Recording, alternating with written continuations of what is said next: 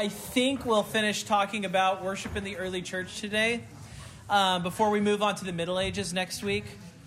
Last week I talked about some of the innovations that took place in the early church. Specifically, we talked about things like the increasing ceremonialism, the increasing the rituals, the introduction of complex rituals. We talked about how baptism was never just baptism. It is involved in part of a long process in the early church. And so, at least as time goes on. And I hope that you were able to at least get a sense of how some of these things they begin, and then they develop until they become part of the norm and part of everybody's expectations. We talked about the church calendar. We talked about the development of the dating of Christmas and Easter, for example. And so today I wanted to start off with one thing in the early church. I think we've already talked about some good, healthy things, specifically the liturgy, specifically the emphasis on preaching, which we'll talk more about today. But I wanted to at least talk about one thing that is very positive, and that is a healthy development of understanding of what the Lord's Supper is. And if you were to go to the Roman Catholic Church today and you were to ask what the church has always believed about the Mass, what they call the Mass, they would tell you that the church has always believed, ever since the time of Paul and Jesus, that in the Lord's Supper, the body or the bread becomes the actual body of Jesus, and they will tell you that the wine always has been believed to be the blood of Jesus. And I just wanted to share with you a little bit of help with understanding that and thinking about that.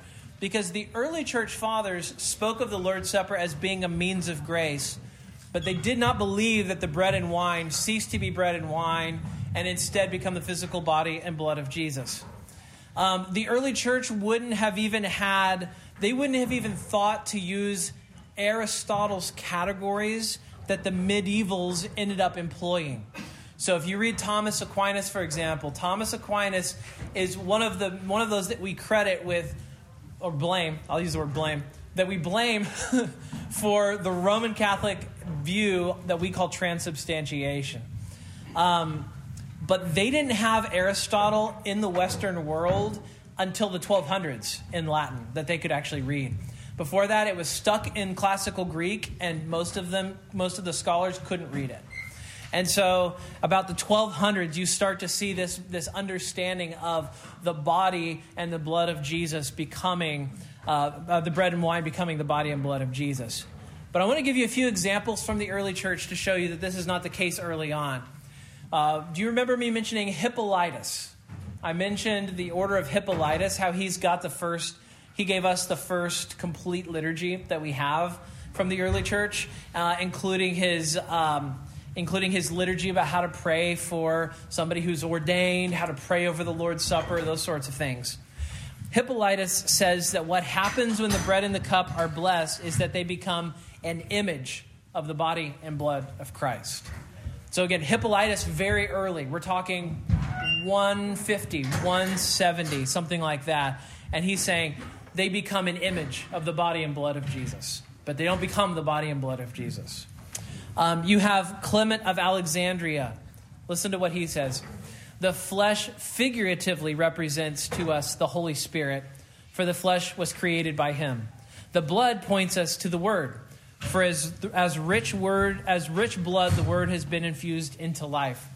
The union of both is the Lord, the food of babes. So here he uses this word figuratively to describe the presence of Jesus in the supper. And then we have Ignatius, who says that the bread of communion is the medicine of immortality and the antidote to keep us from dying. It causes us to live forever in Jesus Christ. So the reason I'm quoting Ignatius is I want you to see that they weren't just memorialists about the supper, right? There's something more happening in the supper, says Ignatius, than just a memorial, us just reminding or just remembering what Jesus did for us. Instead, he's got a very spiritual understanding of what happens in the Lord's Supper. And it's important that we see both of those early on. Because I want you to understand that when the Reformers when the reformers are going to work, and we're going to get to the reformers later, but when the reformers begin their work, their goal is not to strip away everything the church has ever believed. Their goal is to chisel away the distractions and the things that the church was practicing that got them far from the simplicity of what the early church was doing and what the Bible teaches. And so I want you to see that the reformers, in my opinion, go back to the early church here when they start to say, look, you've got to stop saying this is actually the body of Jesus. You've got to stop saying this is the blood of Jesus. Physical body doesn't help you at all if it doesn't touch your soul, if it doesn't spiritually feed you, if it doesn't spiritually nourish you. And so, anyway, there's probably more that we could say about transubstantiation, but we're going to talk more about it as we get to the Middle Ages. So, because that's going to be a sad reality of the Middle Ages. What I do want to talk about, and this is just what we can fill the rest of our time here with, is preaching in the early church. I mentioned before that in the synagogues there was preaching. I mentioned before that when the rabbi would get up and he would teach in the synagogue, he would have a pulpit that he would stand at. We saw this in Nehemiah. We've seen this already in the history of the church. And so it's not unusual for the same thing to happen in a Christian gathering as well. And you remember I said that the service was divided in half. Does anyone remember what the first half of the service was called? It's okay if you don't have it. The first half of the service was the ministry of the word. And then the second half was the Eucharist. And who was able to be there for the first half? Do you guys remember? Anybody who wanted to could be there for the first half of the service. And then they send you out for the second half if you have not professed faith and been baptized, if you're not a part of the church. And so the preaching, though, was intended to be heard by anybody who was there. And so preaching was sometimes, the preaching would be evangelistic. We're going to see that in a moment. I'm going to give you an example of an early sermon. But it's evangelistic, and it's meant to build up the current believers who are there. So it's not preaching that's geared towards one or the other, but it's actually both. And the illustration I want to give to you is actually a sermon from 125 A.D., 125 AD is very early for us to have a complete sermon. So I'm actually really impressed. We have a complete sermon. It's sometimes called the second epistle of Clement. Now, this is probably the earliest surviving sermon we have outside of the New Testament. It was preached by an elder from the church in Corinth. He probably was not Clement. In fact, I'm not entirely sure how it got the name, the second epistle of Clement. But it is not believed that Clement actually preached this sermon. But it is from an elder in a church in Corinth. So the church in Corinth, glad to know they survived the time that Paul is, you've read 1st and 2nd Corinthians. You think, what's happening to this church? They're still around in 125. And the sermon, I'm actually going to read a chunk of it to you. It's based on the text of Isaiah 54. So we don't know the name of the elder who preaches it. He's a nameless elder who just loves God's people, and he wants them to hear God's word. And I'm going to read you the text of Psalm 54. It says this: "Sing, O barren one who did not bear. Bring forth into singing and cry aloud, you who have been in travail. For the children of the desolate one will be no more than the children of her that is married, says the Lord."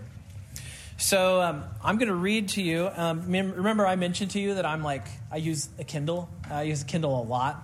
I have like a 1,500 book library on the Kindle.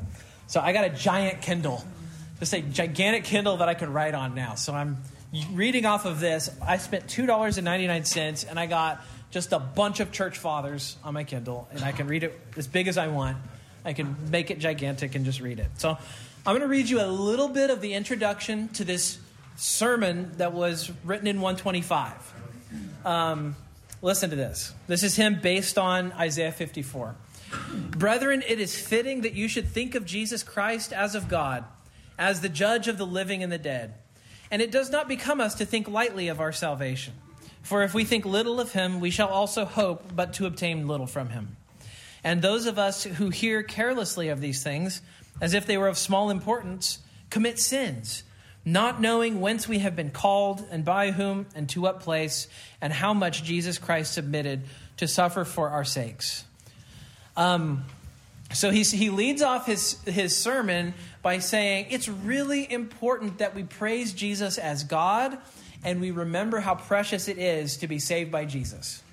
What a good way to start a sermon off. I think that's a good beginning for a sermon. He's saying we should give everything we have to thinking well about Jesus. And then he proposes this question: what sort of praise should we offer to this kind of a Savior who's so great? What should we offer to him? And he answers by going to the text. He goes to Isaiah 45. And what does it say again? It says, "Sing, O barren one who did not bear. Cry aloud." He's using these words of expression to say, hey, if you've been saved by Jesus, then you should give a really big response. You should think well of him. You should employ everything you have to love him. And I want you to notice also that what he does here should be familiar to us here at Evergreen, right? He gives a word of introduction. He wants to get you ready for the substance of the message.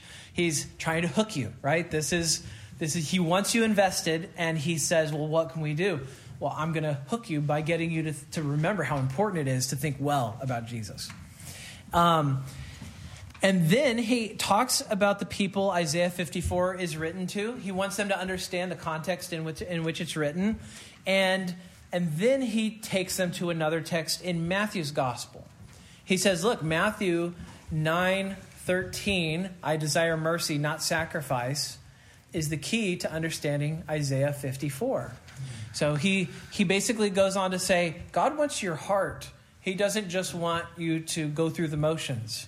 And so he's pushing the Corinthians to have a feeling for God, right? To have an affection for God, to have a desire to love and worship God, not just to go through the formality of it all.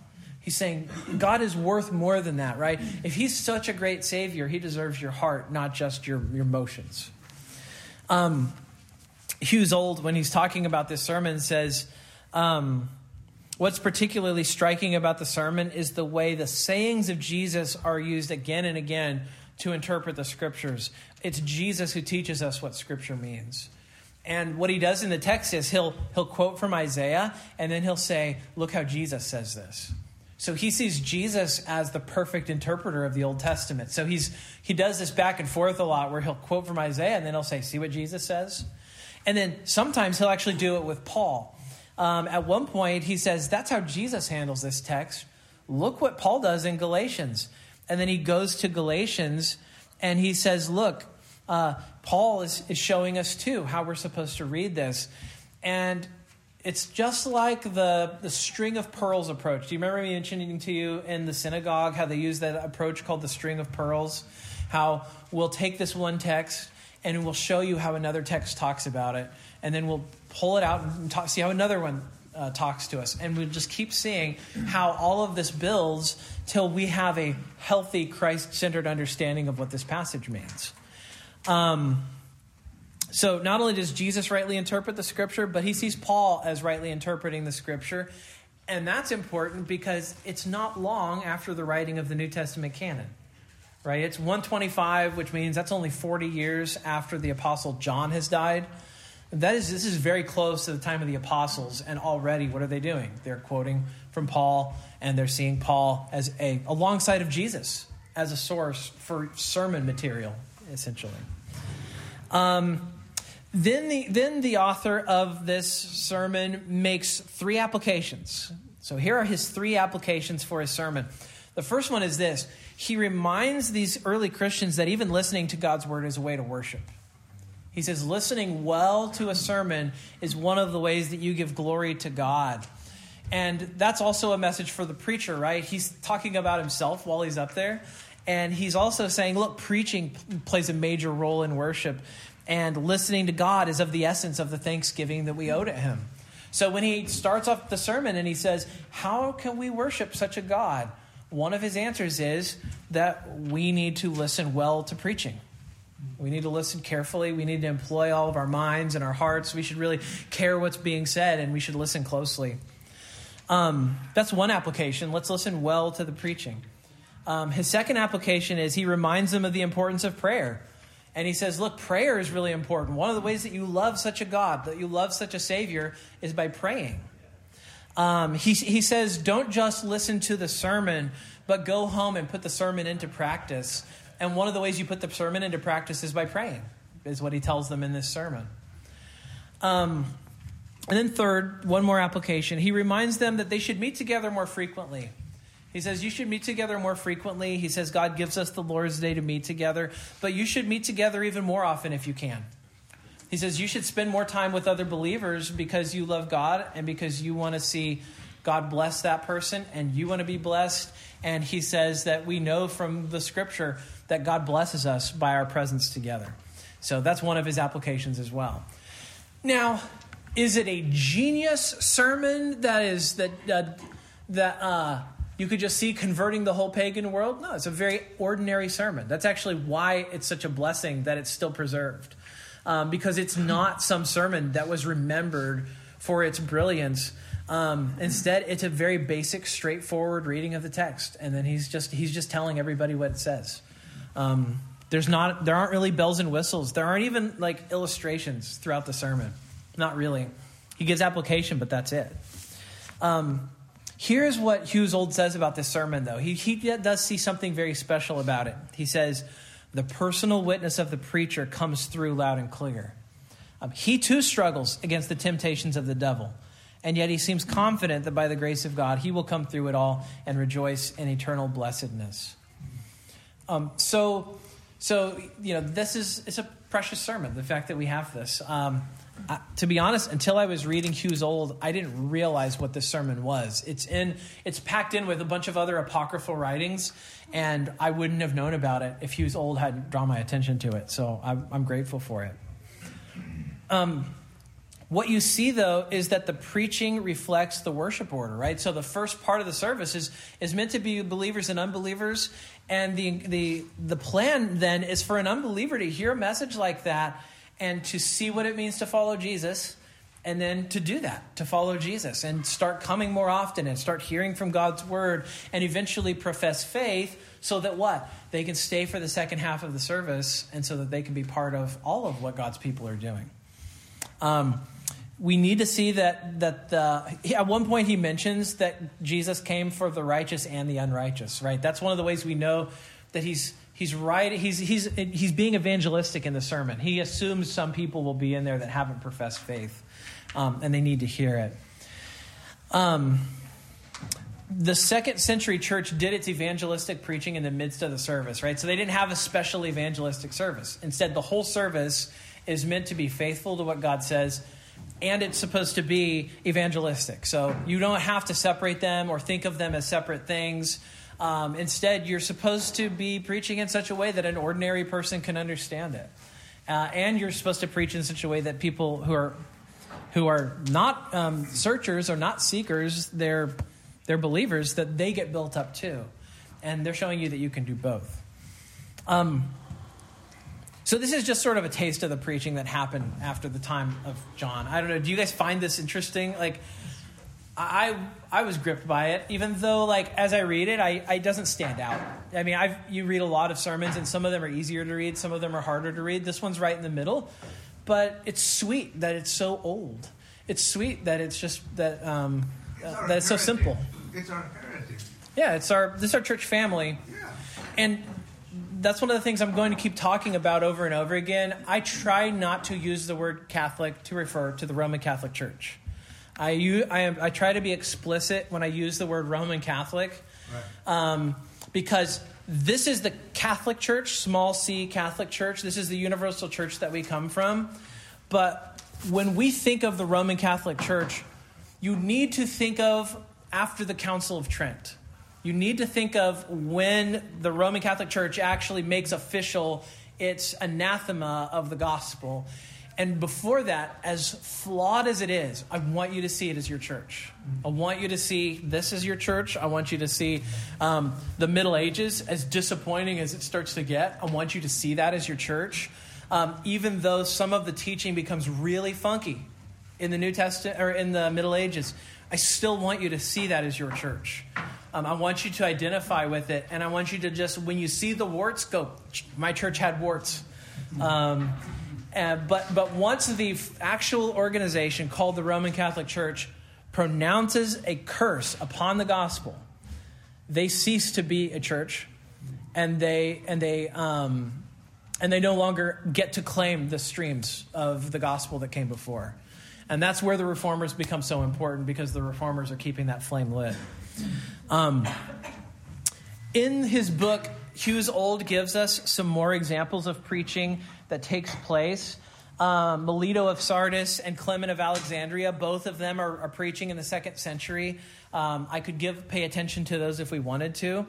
But I want to draw your attention to one reality, which is what happens in the Edict of Milan. Does anyone remember? I talked about it last week a little bit. Constantine, the Edict of Milan, what happens? Made Christianity legal? Yes, Christianity becomes legally tolerated. And then in 380, it actually becomes the official religion of the Roman Empire. The preaching changes. The preaching changes once it becomes the official religion, because now think of how your cultural position changes. You go from being a minority in the culture who have a small voice, you're trying to be faithful, and then suddenly what happens? You become the official religion of the empire. Do you think the preaching is just going to stay the same? The priorities of the preachers are going to be the same? You're going to have pagans, and this is going to be a theme that we keep hearing, pagans coming into the church and needing to be schooled in the church. And so the shape of the church becomes much more trying to absorb all of these people who don't think like Jews and Christians now. Instead, they think like pagans. And so Hughes Old mentions, I'm going to give you a quote because it's interesting. He says, "With the coming of the Christian empire, Christian preaching was bound to change. During the years of persecution, the preacher had to gather and nourish the congregation to protect it from the world."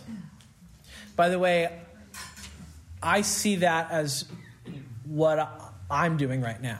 I see that as our cultural position. I do not see Christianity in a dominant cultural position.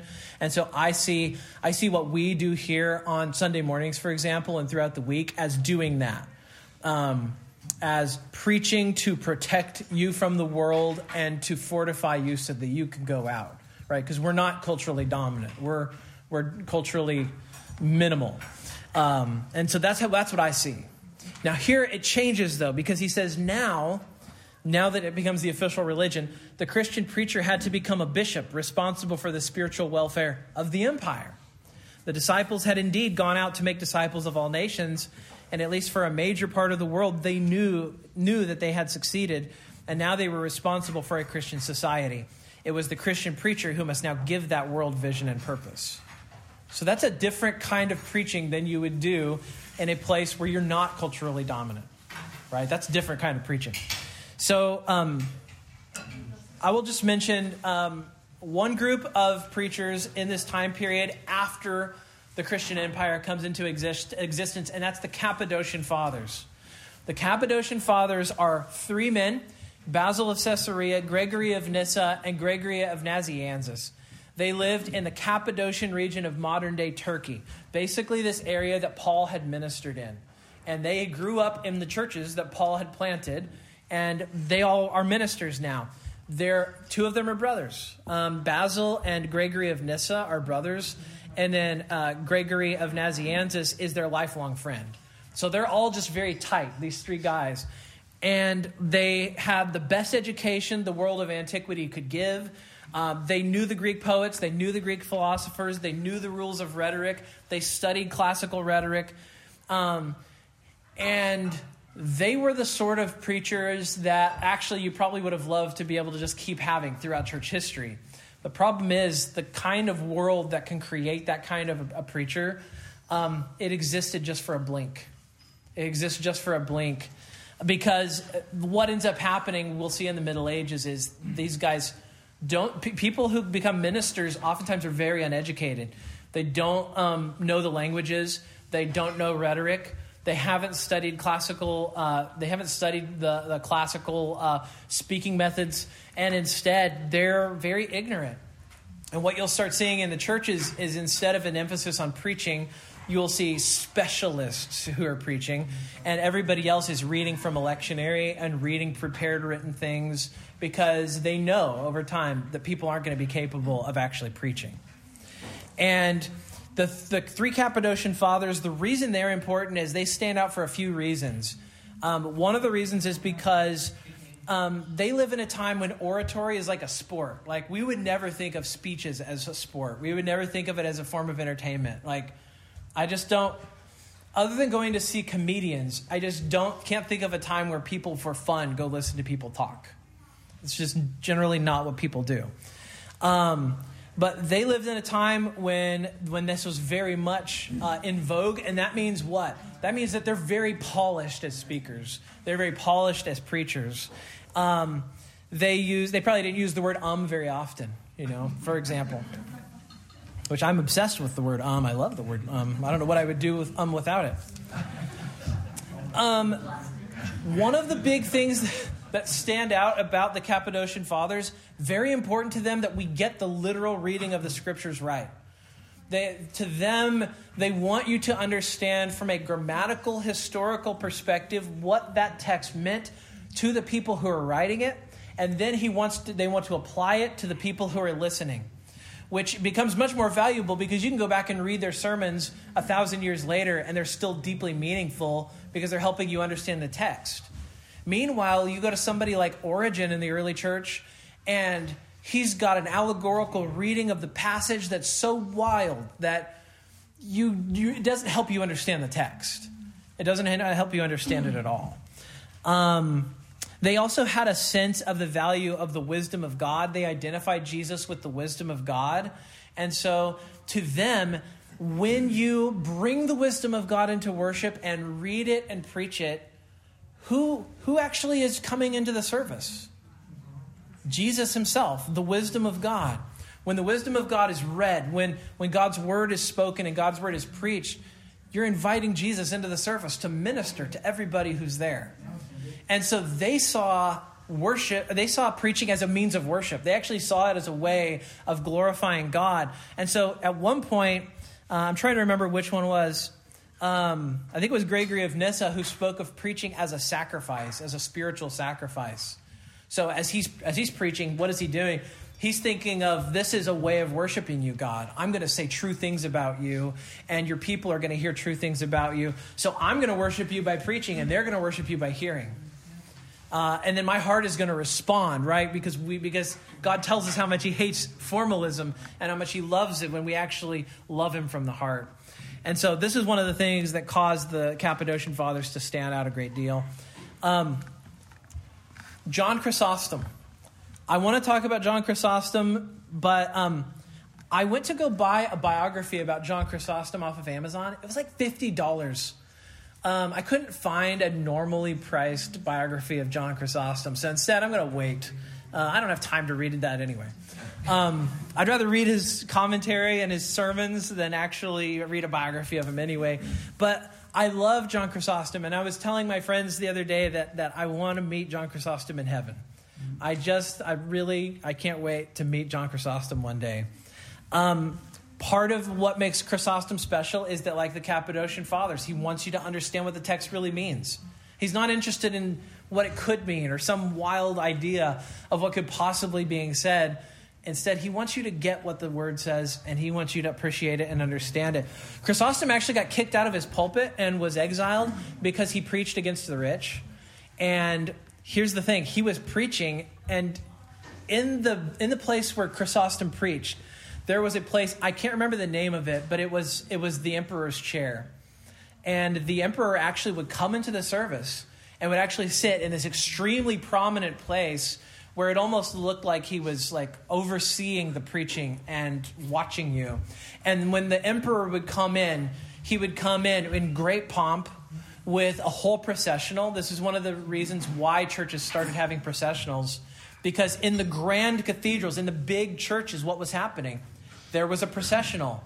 Because the emperor comes in, he comes in with all of his attendants, and then what does he do? He comes and he sits down, and then all of those who come with the emperor sit down, and oftentimes the minister too would come through with the minister. So what do you start having?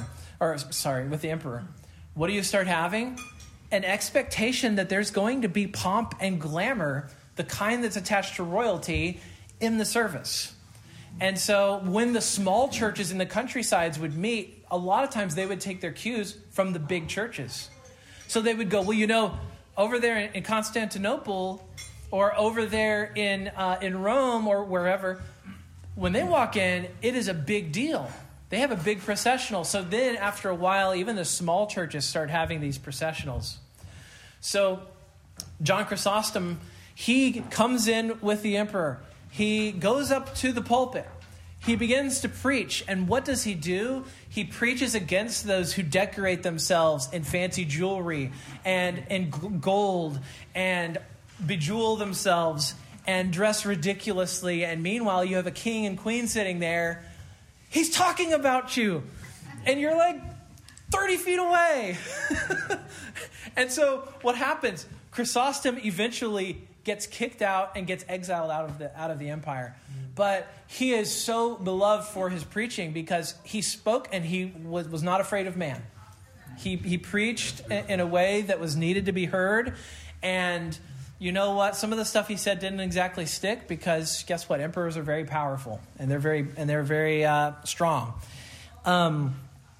Here's what Old says. He says, few Christian preachers have been more prophetic than John Chrysostom was at the imperial court of Constantinople when again and again he called the leaders of society to turn away from their vain worship of luxury and power. What a huge change from the sermon we looked at previously, where these believers are all gathering in humility in these hidden places to hear the word, to invite their friends to come and believe. And then within 250 years, they're preaching to the very movers and shakers of the Roman Empire. It's really interesting contrast, I think. And right now, I think if you're looking for brothers and sisters in the Lord in church history, you look to the 2nd century right now, not the 3rd and certainly not the 4th century, because our brothers and sisters are the ones that are hiding out and they're fortifying their faith and they're living in simplicity and humility.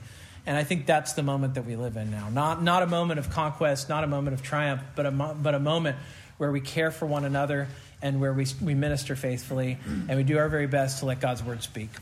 That's where we are. So there's more that I could say. I could tear through a bunch of old names. I need like 2 more minutes because I want us to be on good footing for the Middle Ages next week. Here's what happens. The 4th century sees this flowering of oratory. It is a true renaissance that is never quite met again as far as Christian preaching goes. Really, it's a short age. Really, it's less than 100 years beginning from the end of the 4th century to the middle of the 5th. When you think of the fall of Rome, don't think of a day or a date or a moment where the Goths come in and they sack Rome. The fact that the Goths could come in and sack Rome in 410 is just a sign of the weakness of Rome that was already there. So the Roman emperors, what are they doing? They put all of their armies at the borders of the empire. And the Goths start to realize, the barbarians, they just start to realize that they can just come in. If you can get past the frontiers, you can just come right in. They don't have armies. They don't have garrisons of soldiers inside of Rome. And so you can just come in and take what you please. And the emperors basically decide there's a certain amount of theft we're willing to tolerate. But if it gets really bad, then we chase them down and we fight them. But that happens over the course of hundreds of years. And eventually you start to realize that nobody's in control here anymore. And that's what begins to happen with the Roman Empire. And so when we... Christians themselves, because they're in power, have to start reckoning with what the collapse of Rome that seems so evident.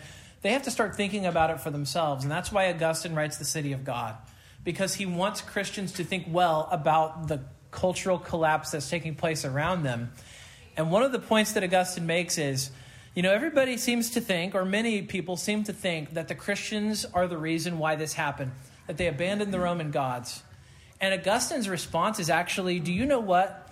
He says, you were worshiping demons for hundreds of years. You were worshiping false gods. They were demons. And the demons were happy to provide you with benefits and to give you worldly things. but they always turn on you.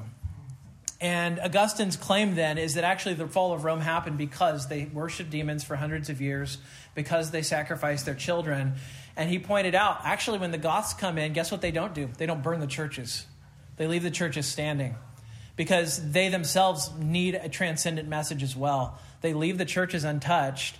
And that's the thing that actually becomes the stable force in the Middle Ages, is actually the church.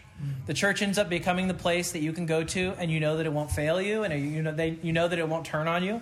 That doesn't mean that it's not flawed. That doesn't mean they're not sinners in the church. But it does mean that it's more stable than the government. So the church ends up becoming this enduring thing that as we're going into the Middle Ages, just think of it as the persistent reality that preserves a lot of the things that were lost before. So as what we so-called Dark Ages come upon Christendom, just know that God is at work preserving his people. He's at work preserving his word. He is at work, and we're going to see that continuing in the Middle Ages. Even though there's going to be a lot of problems that creep in, there's going to be an awful lot of beauty and goodness, and his word's going to continue to speak, as we're going to see. So I hope we can talk more about this. I had a lot more planned to talk about, but I also didn't want to drag it on more, and I didn't want to drag and move it into next week. So when we meet next week, we will talk about the Middle Ages and worship in the Middle Ages. And I think you're going to be very interested because if you're like me, we're coming into the part that I knew the least about. We're coming into the part where it was all brand new territory for me. So let's pray. And I'm actually going to pray for the food. Is there any special instructions before I pray, Aaron? No, just eat. All right. Just eat. Well, I don't know. We'll see if we know how to do that. But let me pray. Heavenly Father, we thank you for this unknown minister in Corinth who opened your word and pressed people to love the Lord Jesus and dedicate their life to him. And we pray that you would continue that in your church, that you would continue to press us to do the same, that you would remind us of the simplicity of what you call for. We pray that we would glorify Jesus and that we would worship him in the preaching of the word. In our worship, that we would see all of the parts of the service as means of worshiping you. I pray, Lord, for this food, thanking you for all of your people who brought something, but also for those who are here to share it together. I pray that we would be a blessing to each other, and I pray that we would edify each other. And so it's in Jesus' name that we pray. Amen.